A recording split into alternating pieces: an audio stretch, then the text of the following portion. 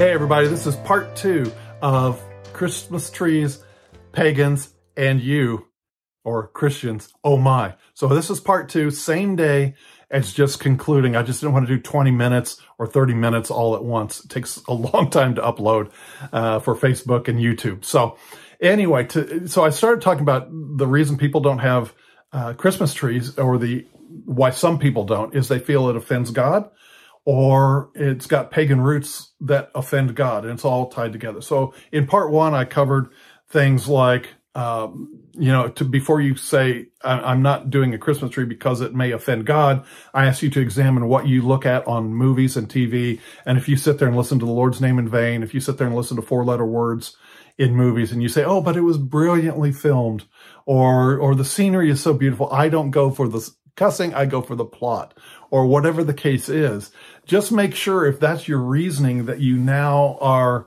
going to limit yourself to movies and TV shows that don't have any cursing in them, that don't have any works of the flesh, that are listed in Galatians chapter 5, 19 through 23 lists works of the flesh and fruit of the Spirit. So make sure, if you're going to accuse your friend of Christmas tree and offending God, make sure that what you're seeing on your TV and on your phone and such doesn't also offend God. Otherwise, you're a hypocrite. And if it's because of pagan roots, I already got into the fact that the current church structure of 1700 years is built on temples to Apollo, or Zeus if you're Greek, and Diana or Artemis, depending on whether you're Greek or Roman, and other gods and goddesses, and how that is the format that we've had. And many of us have gone back to, of course, the church in the house, which is where God invented it. Adam and Eve and the Lord in the garden meeting in their home. That was the original house church, and he's never left. But anyway, I digress. Let's talk real quickly about birthdays. You ever celebrate birthdays? When you were a kid, did you have birthday parties, and did you have a cake and you blew out the candles? You made a wish, blew out a candle. Maybe today you celebrate somebody's birthday. You at least acknowledge, you give a card to a boss, a coworker, a family member. Well, do you know where that came from? In ancient Greece, the Greeks who worshiped Luna would make a round cake and put candles on it and light it, and the birthday boy or the birthday girl or the birthday adult would close their eyes, make a prayer to Luna, blow out the candles, and they believed that their prayers went up in the smoke to Luna, the moon goddess. And so that's why the cakes were round, that's why they had candles, that's why they blew them out. Today we say, oh, make a wish. That's the modern derivative of an ancient pagan practice. So if you, again, use that argument, you've got to be intellectually honest here. You've got to say, if I believe one thing, but I'm presented with facts and ideas from something else, I've got to be intellectually honest. I've got to be willing to change my position. So I go to a building that has pagan roots. I celebrate birthdays which have pagan roots. How about Valentine's Day, where a week-long celebration of fertility, where young women would put their names into a jar and young men would draw the names out, and that would be their companion for the week of sex and drunkenness and everything else, celebrating the fertility rites of the coming spring. Yeah, so I don't think that's the case in modern day Valentine's Day, but it's got pagan roots. So now we've eliminated, you can't go to church building called church. You can't celebrate birthdays. You can't tell that significant other that you love them on Valentine's Day and maybe take them to dinner or something like that, or have dinner with them, make the day special. So what are we going to do? What are we going to do? Well, let's go to chapter and verse. It's so crazy, it just might work. You see, in Paul's day, he dealt with the same things. In Romans chapter 14, the whole chapter, and also 1 Corinthians chapter 8, and the second half of 1 Corinthians chapter 10, Paul dealt with these things. So 1 Corinthians 8, 1 Corinthians 10, the second half, and then all of Romans 14. So the situation was this. In Corinth, in Rome, but I've been to the ruins of Corinth and led a tour group there. And in the middle of town, there's the Temple of Apollo.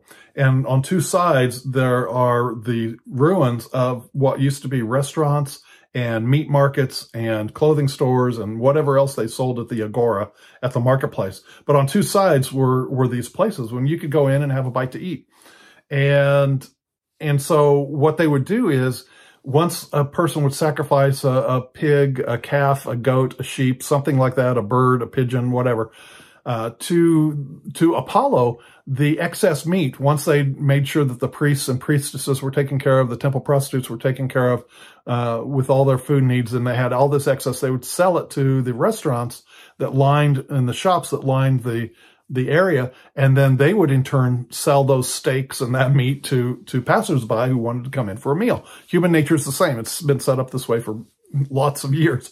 So anyway, the issue was that some Christians had issues, would say, you can't eat that steak because of the pagan roots, because it was just sacrificed to Apollo not more than 30 minutes ago, or yesterday it was sacrificed to Apollo. How can you eat that steak? It's got pagan roots to it. And many Christians were saying, what do I care? Christ is in me, the hope of glory. This is just a piece of meat. There's nothing evil in and of itself. No matter, what do I care if some pagan made sacrifice to Apollo? For me, it's just lunch, or it's just dinner. But other Christians were like, oh, you can't do that. So Paul had to deal with this. And in Romans 14, he deals with Christians who were arguing about what day of the week they should worship on. Some, maybe with Jewish roots, wanted it Saturday. Others were saying, hey, I'm not Jewish. The only day that matters to me is the Lord's resurrection day. Jesus said he's Lord of the Sabbath. He created all the days. So Christ in me, every day is a Sabbath. So what do I care? And others were like, no, you must worship on this day to be more like the Lord. Otherwise you offend God. And well, what he said to Israel was for Israel, but it's not necessarily for me, a Gentile believer. So then what else did Paul deal with? Oh, not only days of the week, but some were saying, hey, you should only eat vegetables, or you shouldn't drink wine. All of that was covered in Romans chapter 14. So in 1 Corinthians 8, he starts out in verse 4. He said, now concerning the things that had been sacrificed to idols, he said, we know that an idol is nothing in this world. And though there be gods and goddesses, we know that there is but one God, whose we are and whom we serve. And like I said, he would later say, but we've got Christ in us, the hope of glory. He said this, he said, but not everybody has this knowledge. Some who are weak in the faith don't have this knowledge, and they're bothered. So Paul's instructions in 1 Corinthians 8 and 1 Corinthians 10 were very simple. He said, if you want to go and you want to eat a steak and your conscience is clear on that, then go and do that. But if you're having a meal appointment with somebody that you know is weak in the faith and that bothers them because there's pagan roots, then when you're having the meal with them, order something else. Don't order the meat plate.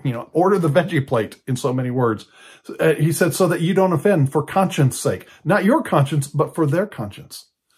So that was his instructions in 1 Corinthians chapter, the summary, 1 Corinthians chapter 8 and 1 Corinthians chapter 10. What he said, just be persuaded in your own mind. If that bothers you, that has pagan roots, then don't eat it. Eat something else. And if you're by yourself and you're eating the steak and it doesn't bother you, then that's fine. But if you're in a group of people and some are offended at that, then eat steak a later time and order the veggie tray. That sort of thing. So in Romans chapter 14, he deals with it, and he opens with this in Romans 14. He said, he that is weak in the faith receive, but not to the point of arguing about it. And he goes on to say in verses 4, 5, 6, 7, he says, who are you to judge another man's servant? To his servant, he rises or falls. He does this or that. And of course, we are the servant, and the other man's servant, the other man is the Lord. He says, for each of us has to give account of himself unto the Lord. So one who eats does so unto the Lord, and one who doesn't eat does so unto the Lord. Let everyone, this is what Paul said in Romans 14, let everyone be fully persuaded in his own mind, because we answer individually to the Lord. So this is the summary of it, folks. If you are not bothered by the pagan roots of Christianity, if you don't care what some Germanic tribe did thousands of years ago by bringing a tree in their house, hoping that spring would recover itself and that spring would come again, and that you want to remind yourself of happier, brighter days, bring the tree into your house, decorate it with all the mementos you want to, do so with a clear conscience. The Lord knows you're not worshiping some god or goddess that some ancient Germanic tribe did thousands of years ago. In the same way that when you celebrate your birthday, he knows you're not saying a prayer to Luna. You're just honoring a person, which is right and proper, for Christ is in them, for they're made in God's image, and we should honor human life. Got it. No problem. But if you have a problem with that, If you, in spite of all that I present about being intellectually honest, if you still go out and you watch movies that have the Lord's name in vain and everything, but you still want to accuse your brother or sister of offending God because they bring a tree into their house, or they celebrate his birthday when it wasn't on his birthday, if you want to be that hypocritical and dishonest, then that's fine. That's one thing. But where the hypocrisy comes in and where the walk of love comes in is this. What Paul said in Romans 14, that they don't answer to you. We all answer to Jesus individually. So let everybody be fully persuaded. If the pagan roots don't bother you, then go to that church, sit in that pew. But, for a lot of people now, you're ruined. Because now I've explained to you that when you're going to go to church Sunday morning and you're going to sit in that pew, you're going to realize you're sitting in a building designed by the devil, but now used by God's people. And you're going to have to examine your heart. So the point is walking in love. Paul wrote extensively about walking in love, about making allowances one for another, about the fruit of the Spirit of love and joy and peace and long-suffering and gentleness and patience and meekness, and staying away from the works of the flesh of sexual sin and hatred and manipulation and all the other things. So it's a heart check. So if you are one who wants to celebrate Christmas, do so with a clear conscience. That's my wife and I. We've always celebrated Christmas. We raised our kids to know about Santa Claus, the truth of the whole thing, about the origins of it, about the historical origins, the commercial origins, and everything else. But you know what? We can go all the way through that, and we can celebrate the birth of our Lord. And obviously, like I said, it's not important enough to be in Scripture to celebrate his birth, so the early Christians weren't concerned about it. But you know what? If I can celebrate my birthday or your birthday and wish you a happy birthday on Facebook and everything else, then certainly I can have a moment to celebrate and give thanks to the Father for the greatest gift mankind has ever received. And if somebody believes differently, I can walk in love towards that, because they don't answer to me, they answer to the Lord. So anyway, hope this has been some good, interesting insight. This is, again, part 2 of Christmas trees, pagans, and Christians. Oh, my. All right. Hope it's been a blessing. Bye-bye.